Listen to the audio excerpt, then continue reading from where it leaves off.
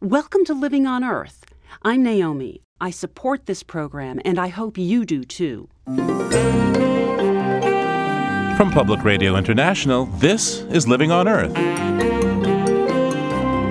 I'm Steve Curwood. President Obama outlines bold plans for comprehensive action on climate change and lays down a marker on the Keystone XL pipeline. Allowing the Keystone pipeline to be built requires a finding that doing so would be in our nation's interest. And our national interest will be served only if this project does not significantly exacerbate the problem of carbon pollution.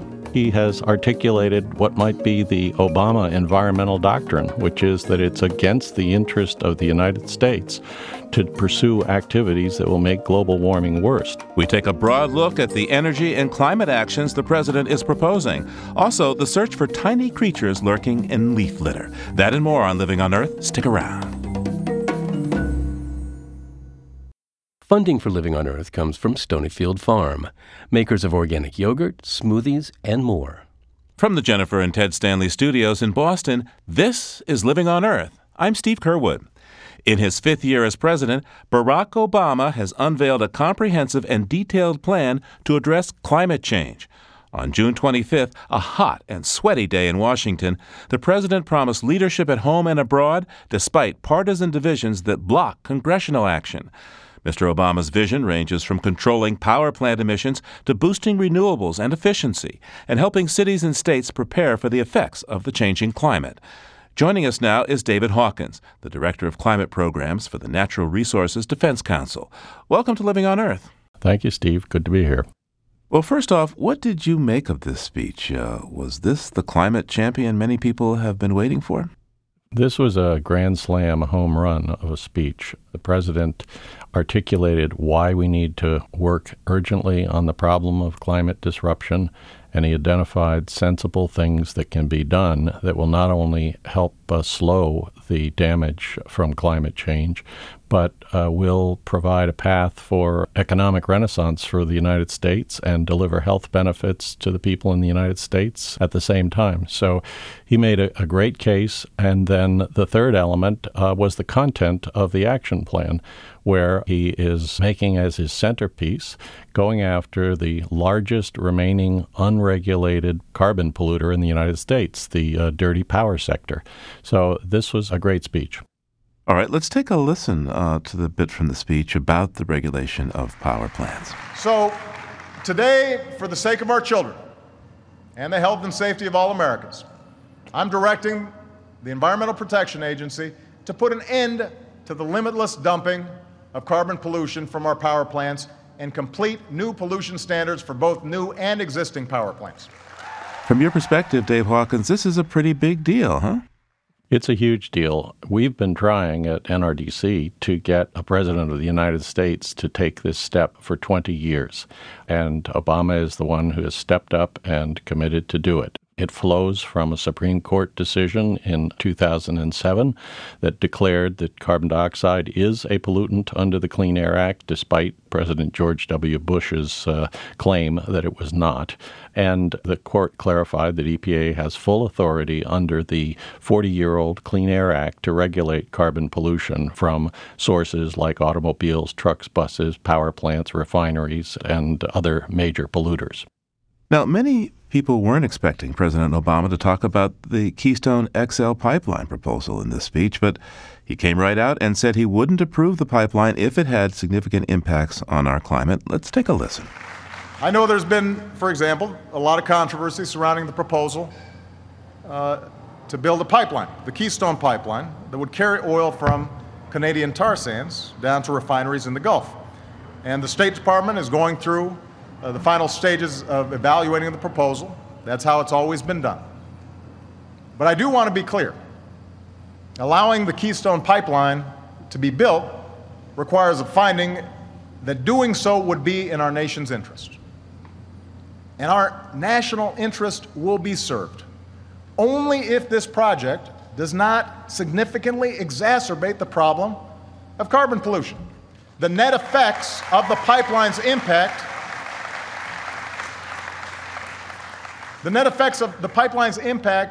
on our climate will be absolutely critical to determining whether this project is allowed to go forward. It's relevant. We're going to take a listen now, Dave Hawkins, to Michael Brune. He's the executive director of the Sierra Club, who got arrested in front of the White House protesting Keystone. He has a pretty strong reaction. Well, this was another one of the bombshells of the president's speech, in that he basically said he's not going to approve the pipeline because the pipeline won't be in the country's interests if it makes climate change much worse.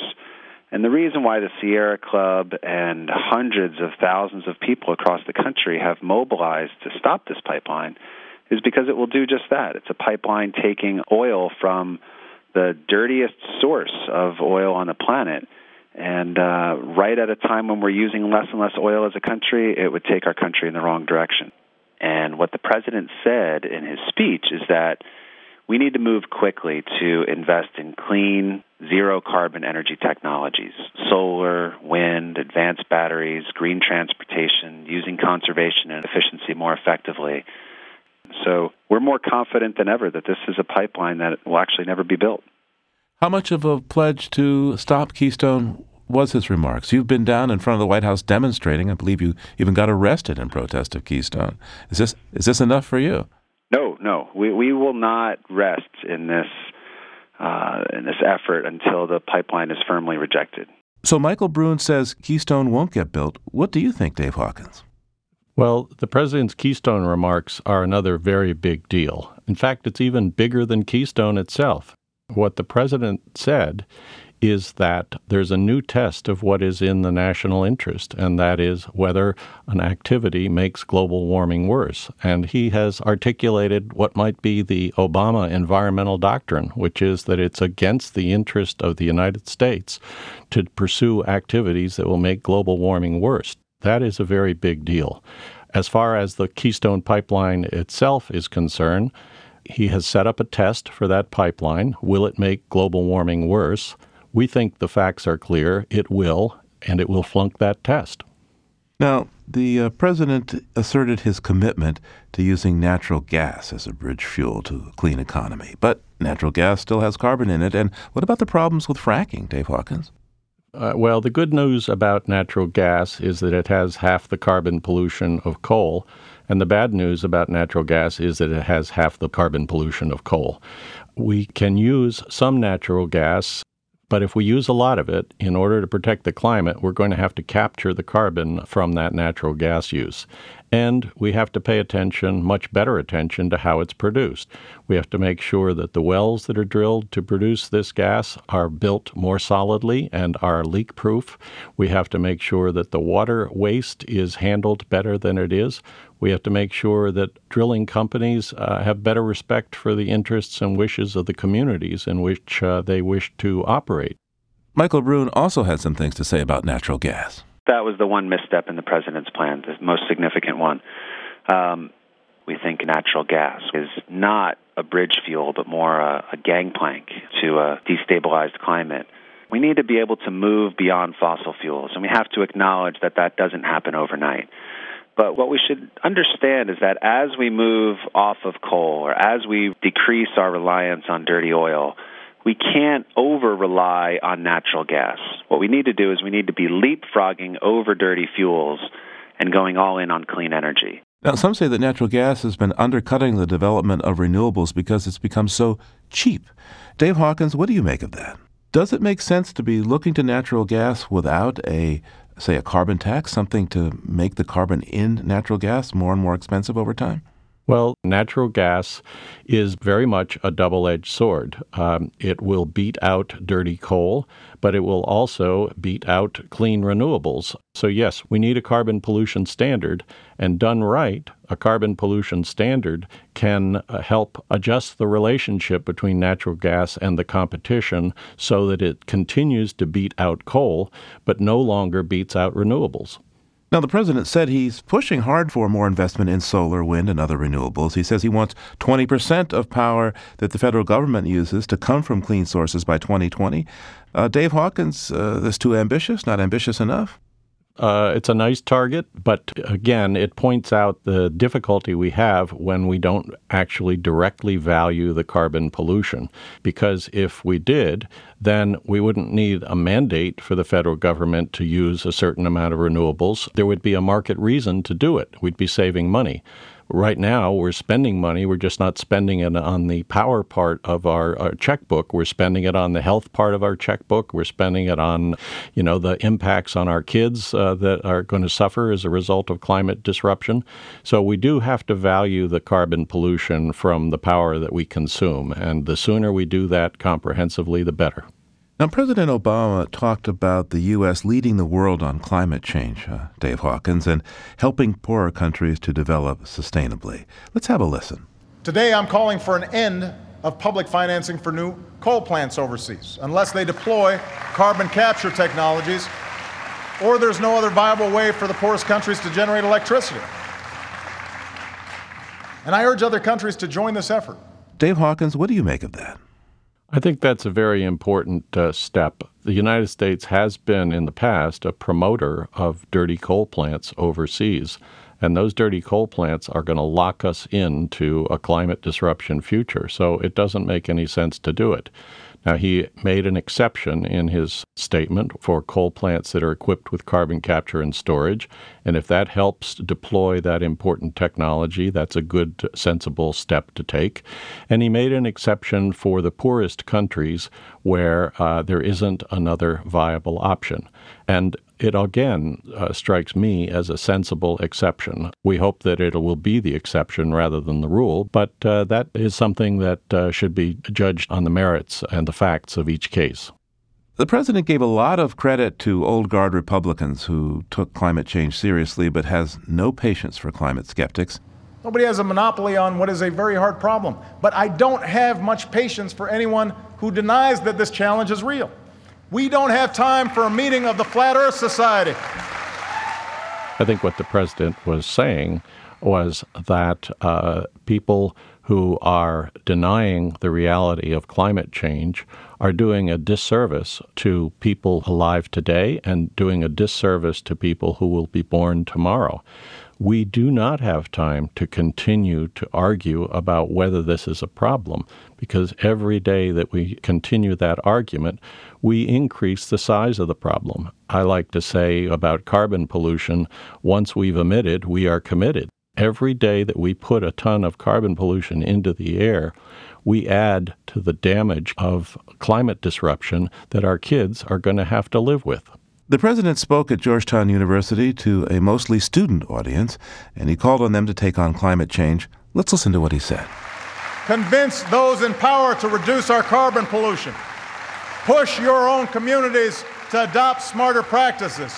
Invest, divest. Remind folks there's no contradiction between a sound environment and strong economic growth. And remind everyone who represents you at every level of government that sheltering future generations against the ravages of climate change is a prerequisite for your vote. Make yourself heard on this issue. David Hawkins, what do you think of this, the shout-out on divestment? Yes, I was at the speech as well, and I was surrounded by enthusiastic students. It was a great event, and I think it was quite interesting and quite intentional that the president mentioned divestment. As we know, Bill McKibben has been leading an effort to get universities and colleges especially to divest their investments in fossil fuels, and I think that the president gave an appropriate shout-out and positive acknowledgement for that effort. What about putting the weight on fixing this problem, though, with kids? Isn't it our generation's problem? Well, we're the responsible adults, supposedly, but we elect people to office, and today's college students vote for those same people. Today's college students can be a very important source of political pressure on the know-nothings and deniers who are still far too prevalent in our Congress. They have the potential to actually do something to force the adults to start behaving like adults. Now, we spoke with some college students about the speech. Let's take a listen. My name is Jess Grady Benson, and I'm a rising senior at Pitzer College working for the fossil fuel divestment campaign. I think that there's a very prevalent tendency to put the emphasis of the climate movement on young people right now. There are so many incredible youth activists out there all around the world doing amazing work right now. That being said, I think that's a little bit of a cop-out to neglect the responsibility of other generations that have come before us, and put our globe in the position that it's in right now, and the climate in a very dangerous tipping point. Before you go, Jess, tell me, what kind of overall grade would you give President Obama for his speech? I'd have to say I'm a pretty tough grader. I think that he made a lot of very important points, but I'd have to say for our national climate movement and for the global climate movement, there's so much more to be done. So I would have to give him about a C or a C minus. David Hawkins, all in all, what grade would you give the president on this speech? The grade for this speech, I would say, is an A. Whether the final grade for the course turns out to be an A, an A+, or a B or lower will depend on what is done to follow up in the next 3.5 years before he leaves office. He's got a lot of work to do to carry out the steps that he's outlined in this speech. We applaud him for the speech, and we'll applaud him even harder when he gets the work done. David Hawkins is Director of Climate Programs for the Natural Resources Defense Council. Thanks so much, David. You're very welcome, Steve. Nice to be with you. You can hear the president's full speech and read his plan on our website, LOE.org.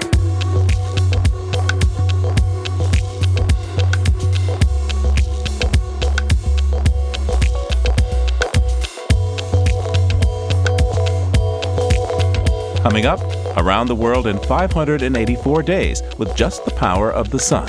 Keep listening to Living on Earth. It's Living on Earth. I'm Steve Kerwood. When the price of oil shot up a few years back, the large freighters that ply the oceans found they could save a lot of polluting bunker oil if they slowed down when there was no hurry to deliver their cargo. So what if slow boats used no fossil fuels at all? One example is currently traveling up the U.S. Atlantic coast, the world's largest solar-powered boat.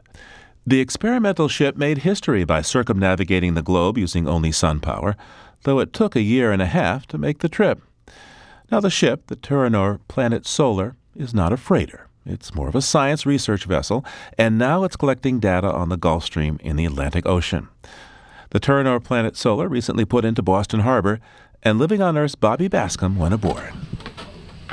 Hi, Bobby. I'm Rachel. Welcome on board. How are you today? Good, thank you. Good. Rachel Bro de Pucredon is head of communications for Planet Solar. It's an exceptionally hot, sunny day in Boston Harbor. Perfect conditions for showing off the world's largest solar-powered boat. It's 101 feet long and 49 feet wide. The top deck of the white catamaran is covered with black solar panels. Inside, though, it looks just like a modern functional ship. So you are standing right now in what we call the living room. That's where everything happens that is social, with the lunch and the events and the press conference and all that. The MS Turinor Planet Solar gets part of its name from Tolkien's saga Lord of the Rings. Turinor means the power of the sun. This sun-powered ship was designed by an engineer from New Zealand, built in Germany, and is now home to 5 crew and 4 scientists from Europe. And here you go to the very tiny little kitchen, because we don't realize, but from Miami to New York, it's 160 miles. So our cook has a lot of work to do in here. And the only thing that is not powered by the sun is the oven, it's gas. But everything else on this boat is powered by the sun. So whatever you plug on it, hair dryer or a computer, it becomes solar. Mm-hmm. So we want to go now up to the top of the boat. Be careful, it's a stair.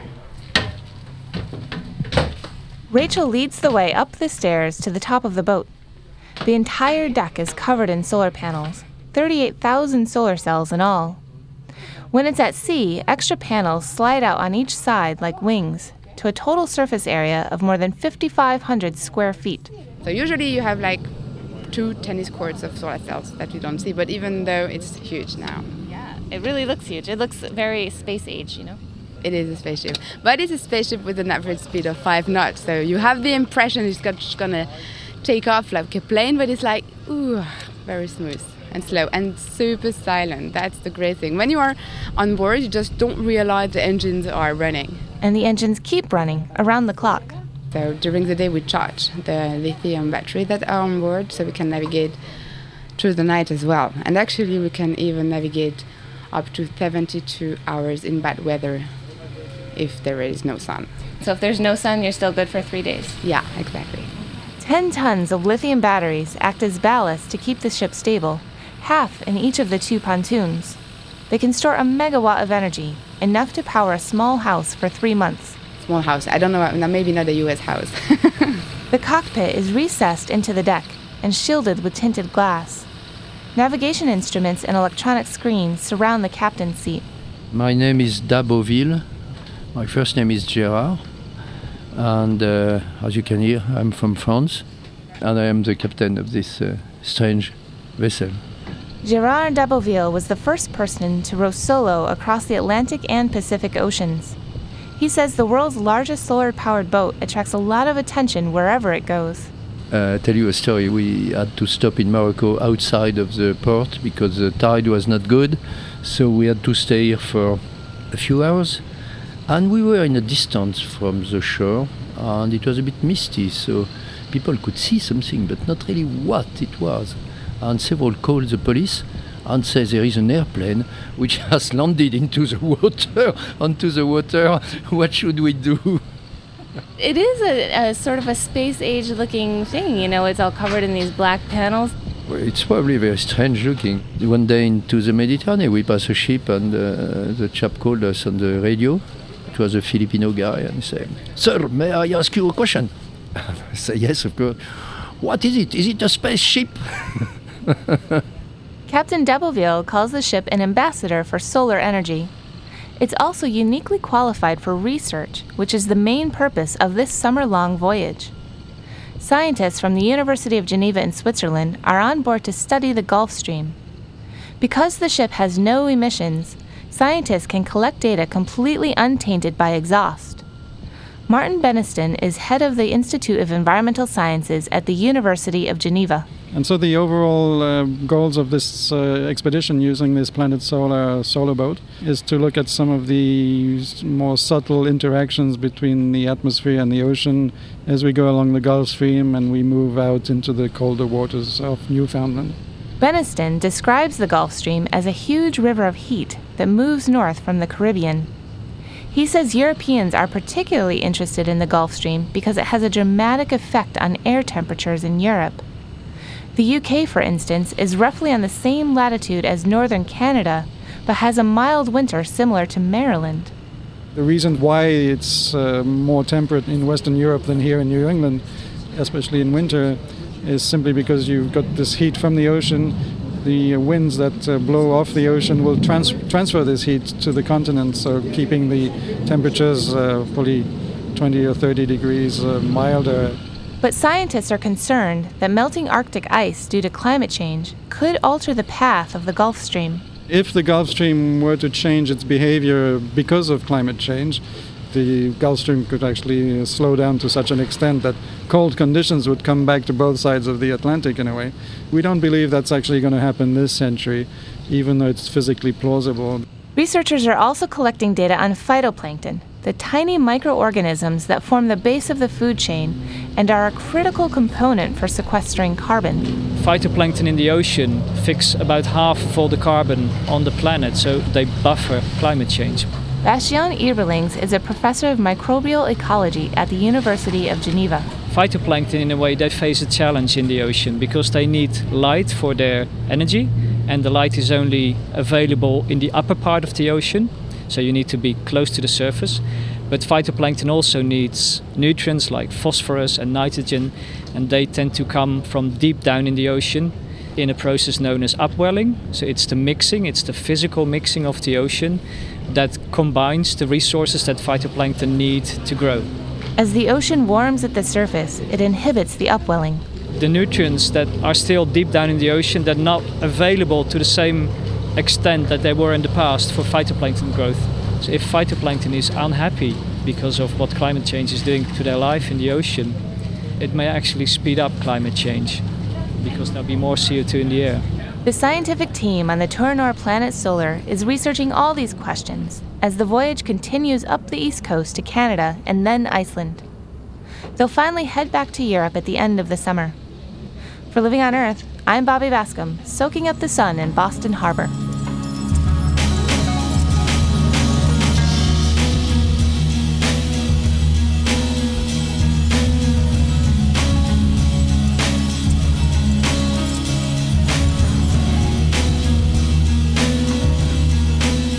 They say that a picture is worth 1,000 words, and the city of Oberlin, Ohio has taken that to heart.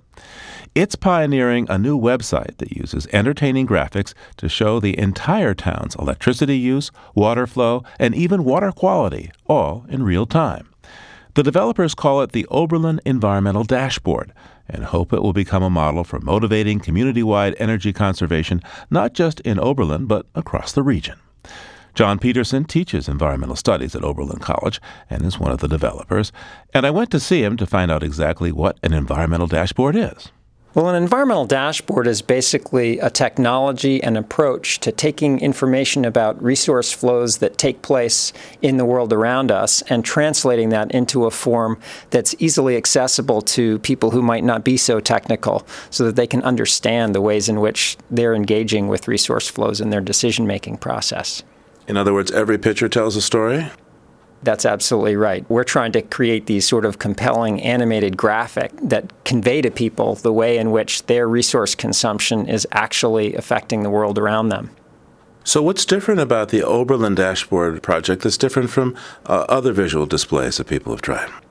So a lot of people out there are beginning to develop new technologies to monitor and display energy flows, electricity flows within buildings, and there's been some really neat developments along that line in the last 10 years.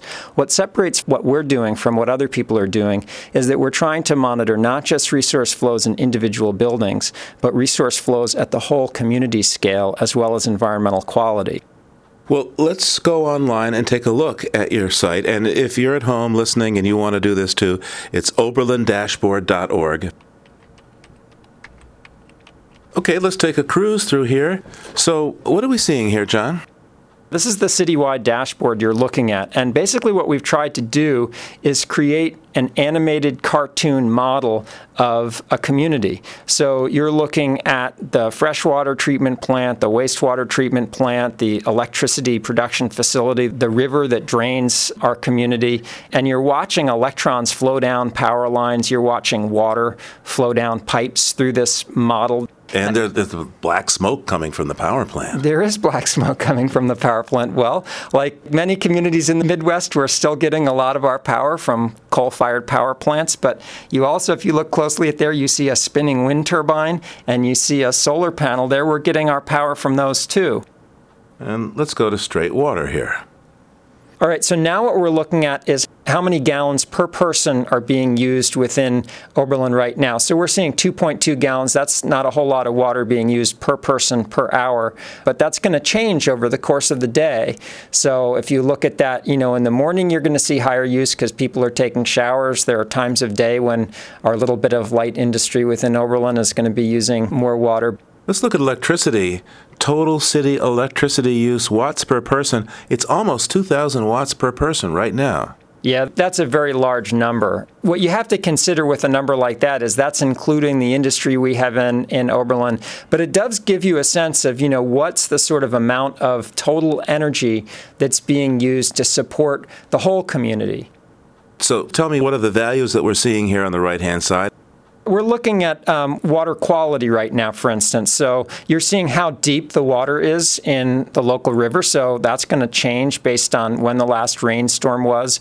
You're looking at dissolved oxygen. You're seeing turbidity. That's how much cloudiness there is in the water. So that's telling you something about how much soil there is running off from agricultural fields. And you're seeing pH, which is also a basic indicator of water health. So far, what's been the response in the Oberlin community to this? I think our best response has really been among school-age children. Part of that is because we have one of our displays is, very prominently located in the hall of Prospect Elementary, which is 3 through 5 public school. And we really do actually see children as being central to this process, not just as recipients of information, but one of the things that we're most excited about with Environmental Dashboard is this Community Voices section, where we're taking images and messages messages drawn from community members and then displaying them to the community. So the feedback is not just about telling you how much resources you're consuming, but it's about asking you, what are you doing? What are you thinking? How do you think the world should be in the future? And so when we take the voices of children and images of children, we find that they have a particularly powerful resonance with the rest of the community. All right, let's click on Community Voices. So here's a kid at Prospect School. What does he say? When we went to Plum Creek, we measured the water's dissolved oxygen. There needs to be oxygen so, just like us, fish and other organisms can breathe. You know, that's a kid who's probably not spent a whole lot of time at Plum Creek, our little stream, before. He goes down there, you know, he makes this sort of realization about something that's important to organisms in the world, and then we find a way to put that up on a screen and kind of celebrate that realization. Here's Lillian, 4th grade at the Prospect School. I love gardening because you don't have to go to the store to buy stuff. You just pick it and eat it. I'm with Lillian. So am I. How do you hope people will use the dashboard? Well, our goal ultimately is to change people's thinking and behavior.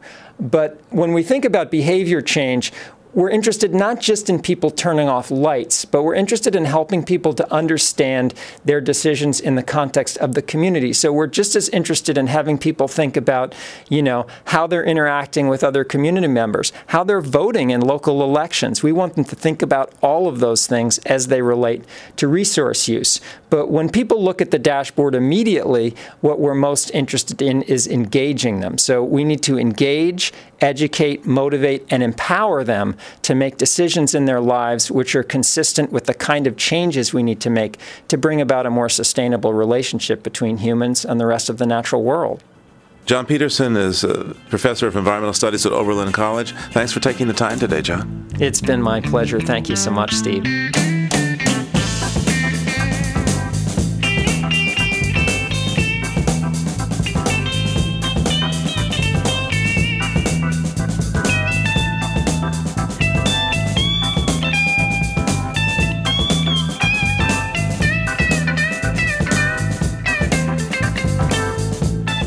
Coming up, the folks who admire some creatures many love to hate.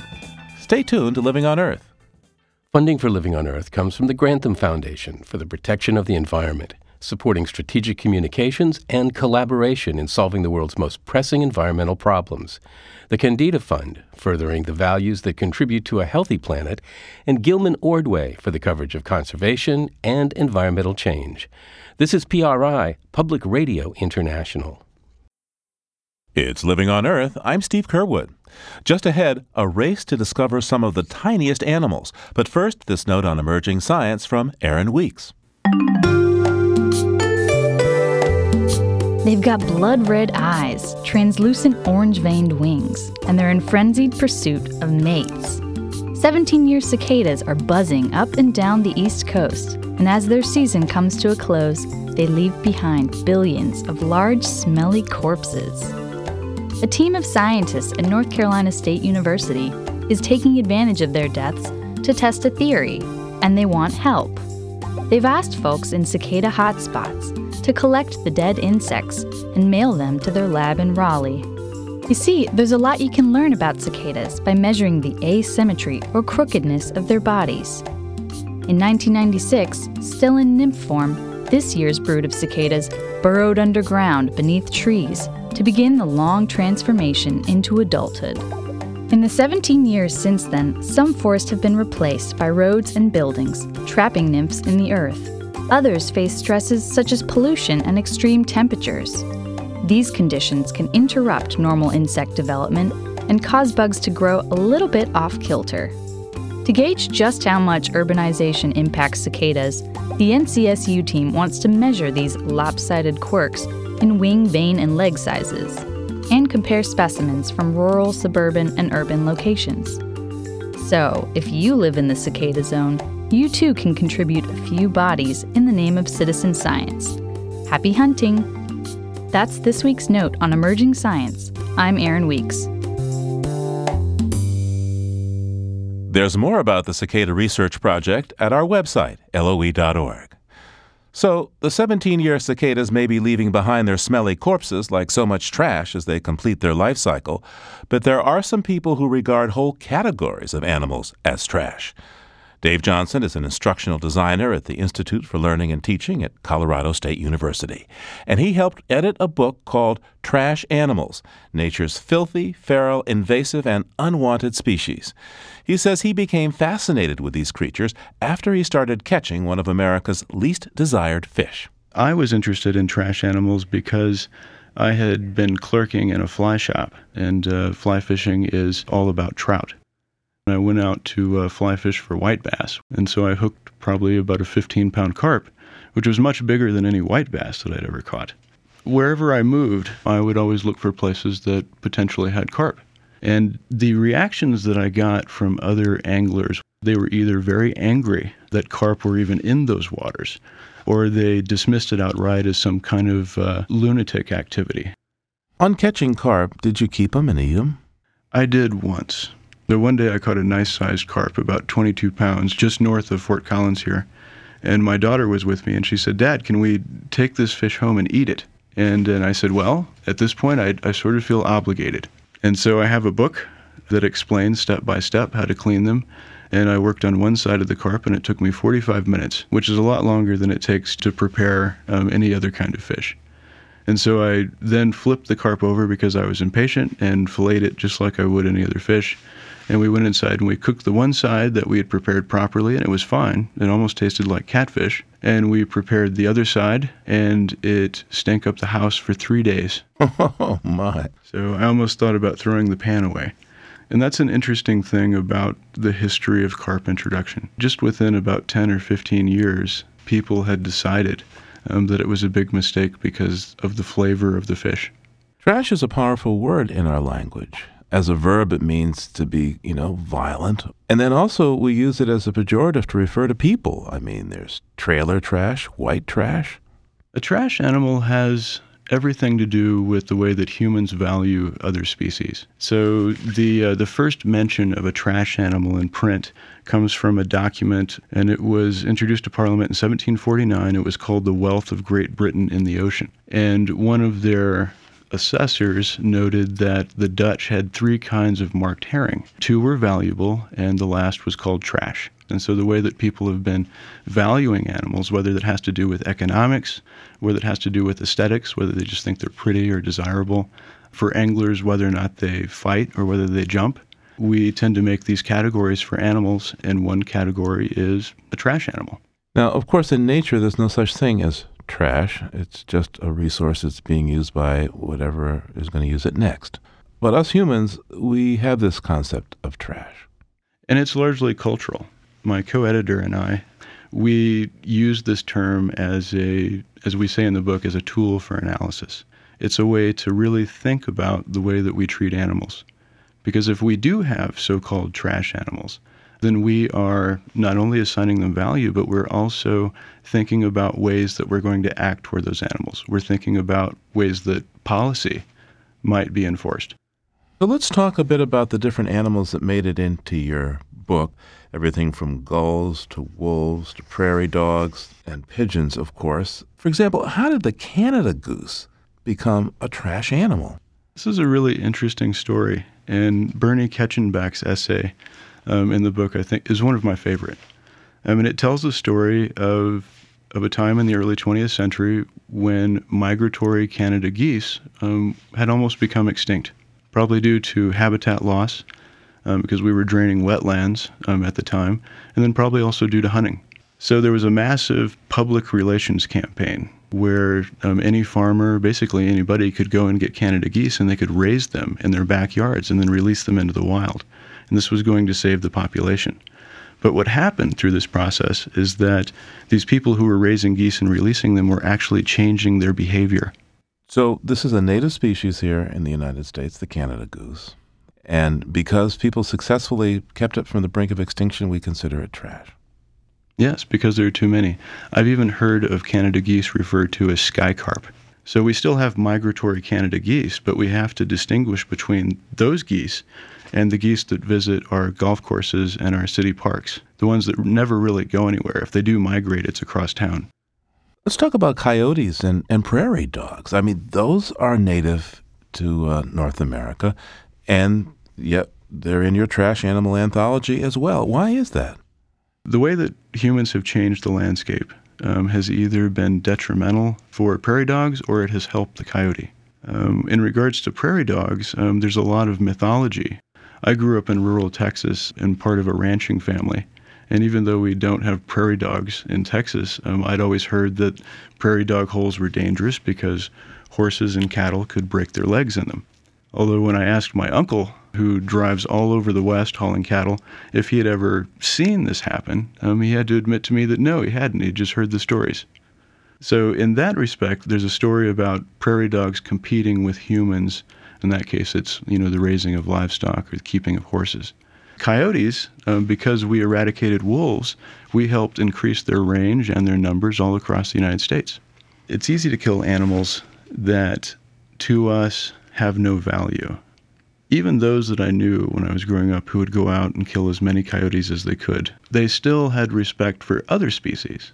And so the way that humans value animals determines in a large degree how we treat them. And it seems like an obvious statement, but the contradictions are also kind of interesting. Because on one hand, we don't feel bad at all about killing a whole bunch of coyotes. But on the other hand, if someone were to shoot my mother's cattle, everyone would be angry about this. As a kid growing up, you probably shot a lot of coyotes. How do you feel about that now? I feel awfully guilty about it. So at the time that we were calling up coyotes with a collar and shooting them, we were thinking that we were protecting our cattle.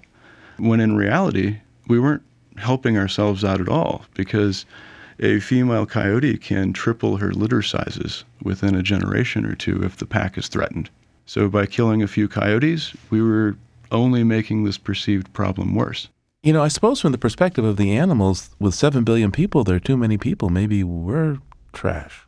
A lot of the qualities of the animals that we call trash have a lot of the qualities that humans have. Humans invade new spaces. We tend to change the landscape. We make the landscape suit us, and that often crowds out other species. We outcompete them. If those species compete with us for resources, we either use what we call management campaigns or we eradicate them. What risk does humanity take on for itself by considering certain other species as trash, stuff to be gotten rid of violently if necessary? There is a human perspective involved here that sort of determines your values about some species. So while an urban environmentalist, probably white, probably middle class, thinks that reintroducing wolves to Yellowstone and seeing them thrive is a really good idea, there's a rancher out there who leases property next to Yellowstone who is thinking, this is a threat to my cattle and my way of life. It's a threat to me personally. What do you hope people will take away from this book? I really hope that they'll question their own values about animals. Again, the thing about trash animals is that it comes back to this idea that humans are placing value on species. And one of the things that we wanted to get at in the collection was to have people really think about this. Where did these values come from? And sometimes knowing a little bit of the history of the animal, how it got here or where it came from or whether it's native or invasive, knowing something about the animal's biology, you can start to develop an appreciation for the animal, start to see it in a new way. And we thought maybe if people can do that, they can question these values, they can question the whole idea of having a trash animal in the first place. David Johnson's an instructional designer at the Institute for Learning and Teaching at Colorado State University and co-editor of the book Trash Animals. Thanks so much for taking this time today, Dave. You're very welcome. It was a pleasure to be here.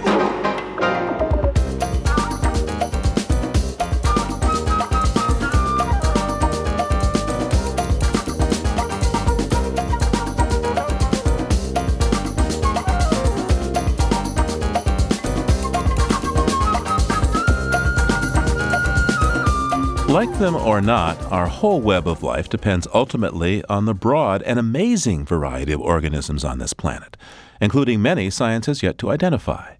And among those unrecorded millions of life forms are some that inhabit a peculiar branch of the evolutionary tree that reporter Ari Daniel Shapiro recently had the chance to encounter. Usually it's easy for Louis de Arveng to step outside onto the back doorstep of his lab in Paris and find the tiny creatures he's dedicated his life to. Yeah, there are many. But today, outside his lab at the National Museum of Natural History, after rooting around in a pile of leaves, Usually they are here. he can't find any. It's no big deal. It's just too hot and dry. They'll be back. So we head inside the lab. De Arveng brings me over to his microscope, and he pours the contents of a small container into a glass dish. Okay, we can have a look. He brings the specimen into focus, and I gaze down the twin barrels of the microscope. Oh, wow. It's yellow and black, curved on itself. It's got 6 little legs, a pair of antennae, and it looks like a tiny shrimp or insect. It was an insect till a few years ago. Meaning that it used to be classified as an insect. Then, around 2000, some DNA work was done on these tiny animals, and they were all recategorized. It's not an insect, it's not a crustacea, it's a collembola. A massive reclassification like this is common for things like bacteria, but for animals, it's exceedingly rare. The collembola also go by a more common name, springtails, because a lot of them have a tail-like limb that allows them to spring, to jump. Many collembola have the jumping apparatus and they can jump many times their own size and they jump. The feature, though, that really makes a collembola is something called a ventral tube. A collembola uses its ventral tube to suck up water and to attach itself to the ground. Now, de Arveng hasn't always been a collembola devotee. When he began his studies as a scientist over 30 years ago, he wanted to focus on beetles, but he couldn't find anyone who'd supervise a beetle project. So instead, he turned to a mentor who happened to have an interest in collembola. And soon, because so little was known about them, he was hooked. It's the pleasure to find new things outside in your environment. Is it like looking for little treasures? Yes, we expect to find something, but we don't know what we shall find. Over the last several decades, scientists, including de Arveng, have continuously turned up new kinds of collembola. Right now, there are about 8,000 documented species, and there's no sign of things leveling off. Collembola are everywhere. They are able to adapt to any kind of habitats. They live from the tropics to the coldest place on Earth, the Antarctic, from the deep caves to the canopy of the trees. De Arveng's traveled the world in search of collembola. He figures he's named hundreds of species, and a handful of them have been named after him. Tetracontella de Arvengi, Nyatizatoma de Arvengi, Paleonura louisi. And over the years, Louis de Arveng's seen certain types of collembola fall on hard times. His early work focused on a group of species that used to thrive on a permanent patch of snow in the Pyrenees Mountains between Spain and France. But as the temperatures gotten warmer, the snow now melts in the summer. I was studying something disappearing under our eyes. More recently, he's investigated collembola species that live on a single limestone hill in Vietnam and nowhere else. Now that hill's being blown apart to make concrete, and he's worried these collembola may well be headed to extinction. Wherever de Arveng travels, collembola are an important part of a tiny food web of insects and spiders, but he admits that most people have no reason to care about them. They are absolutely devoid of any economical interest. It's like that. There's got to be something that matters to you. You're very passionate about them. Yeah. I don't like, places where there is too much competition. I think competition is not a good way of life. A good way of life is solidarity. De Arveng offered to show me what he meant by solidarity by introducing me to the people he mentors in his lab. His team comes from all over the world, just like his collembola. I'm Charlene Janyan. I'm from South Africa. My name is Mikhail in Russian. Potapov. My name is Sun Xin and I come from China. My name is Anne Bedos. I work together with Louis about collembola also and different projects. I came to visit de Arveng's lab late in the day, and when I left in the early evening, everybody was still there working away, not because they had to, but because they wanted to. people intent on understanding something small about our world, gathered together by a man who cares as much about making a family out of his lab here in Paris as he does about the creatures they all study together. For Living on Earth, I'm Ari Daniel Shapiro. Our story on Springtails is part of the series One Species at a Time, produced by Atlantic Public Media with support from the Encyclopedia of Life.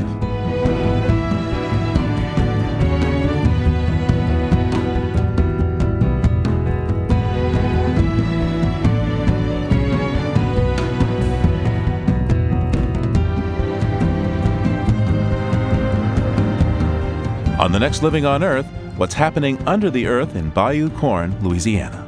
Come home to check on the house, make sure everything was okay, and I noticed there were bubbles in the yard. You could feel the pressure of the bubbles coming out of the ground. It's nerve-wracking. The perils of living with a massive sinkhole. That's next time on Living on Earth.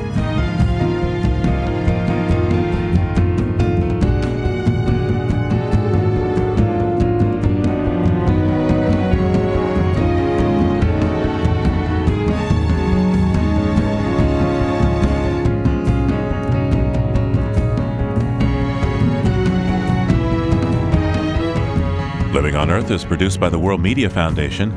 Naomi Ehrenberg, Bobby Bascom, Emmett Fitzgerald, Helen Palmer, Ponce Rutch, Aaron Weeks, Adelaide Chen, James Kerwood, Jennifer Marquis, and Gabriella Romano all helped to make our show. Jeff Turton is our technical director. Allison Lierstein composed our themes. You can find us anytime at LOE.org and check out our Facebook page. It's PRI's Living on Earth, and we tweet from @LivingOnEarth. I'm Steve Kerwood. Thanks for listening. Funding for Living on Earth comes from Stonyfield Farm, makers of organic yogurt, smoothies, and more. Stonyfield, working to produce healthy food for a healthy planet. Stonyfield.com. Support also comes from you, our listeners, the Go Forward Fund, and the Town Creek Foundation. PRI, Public Radio International.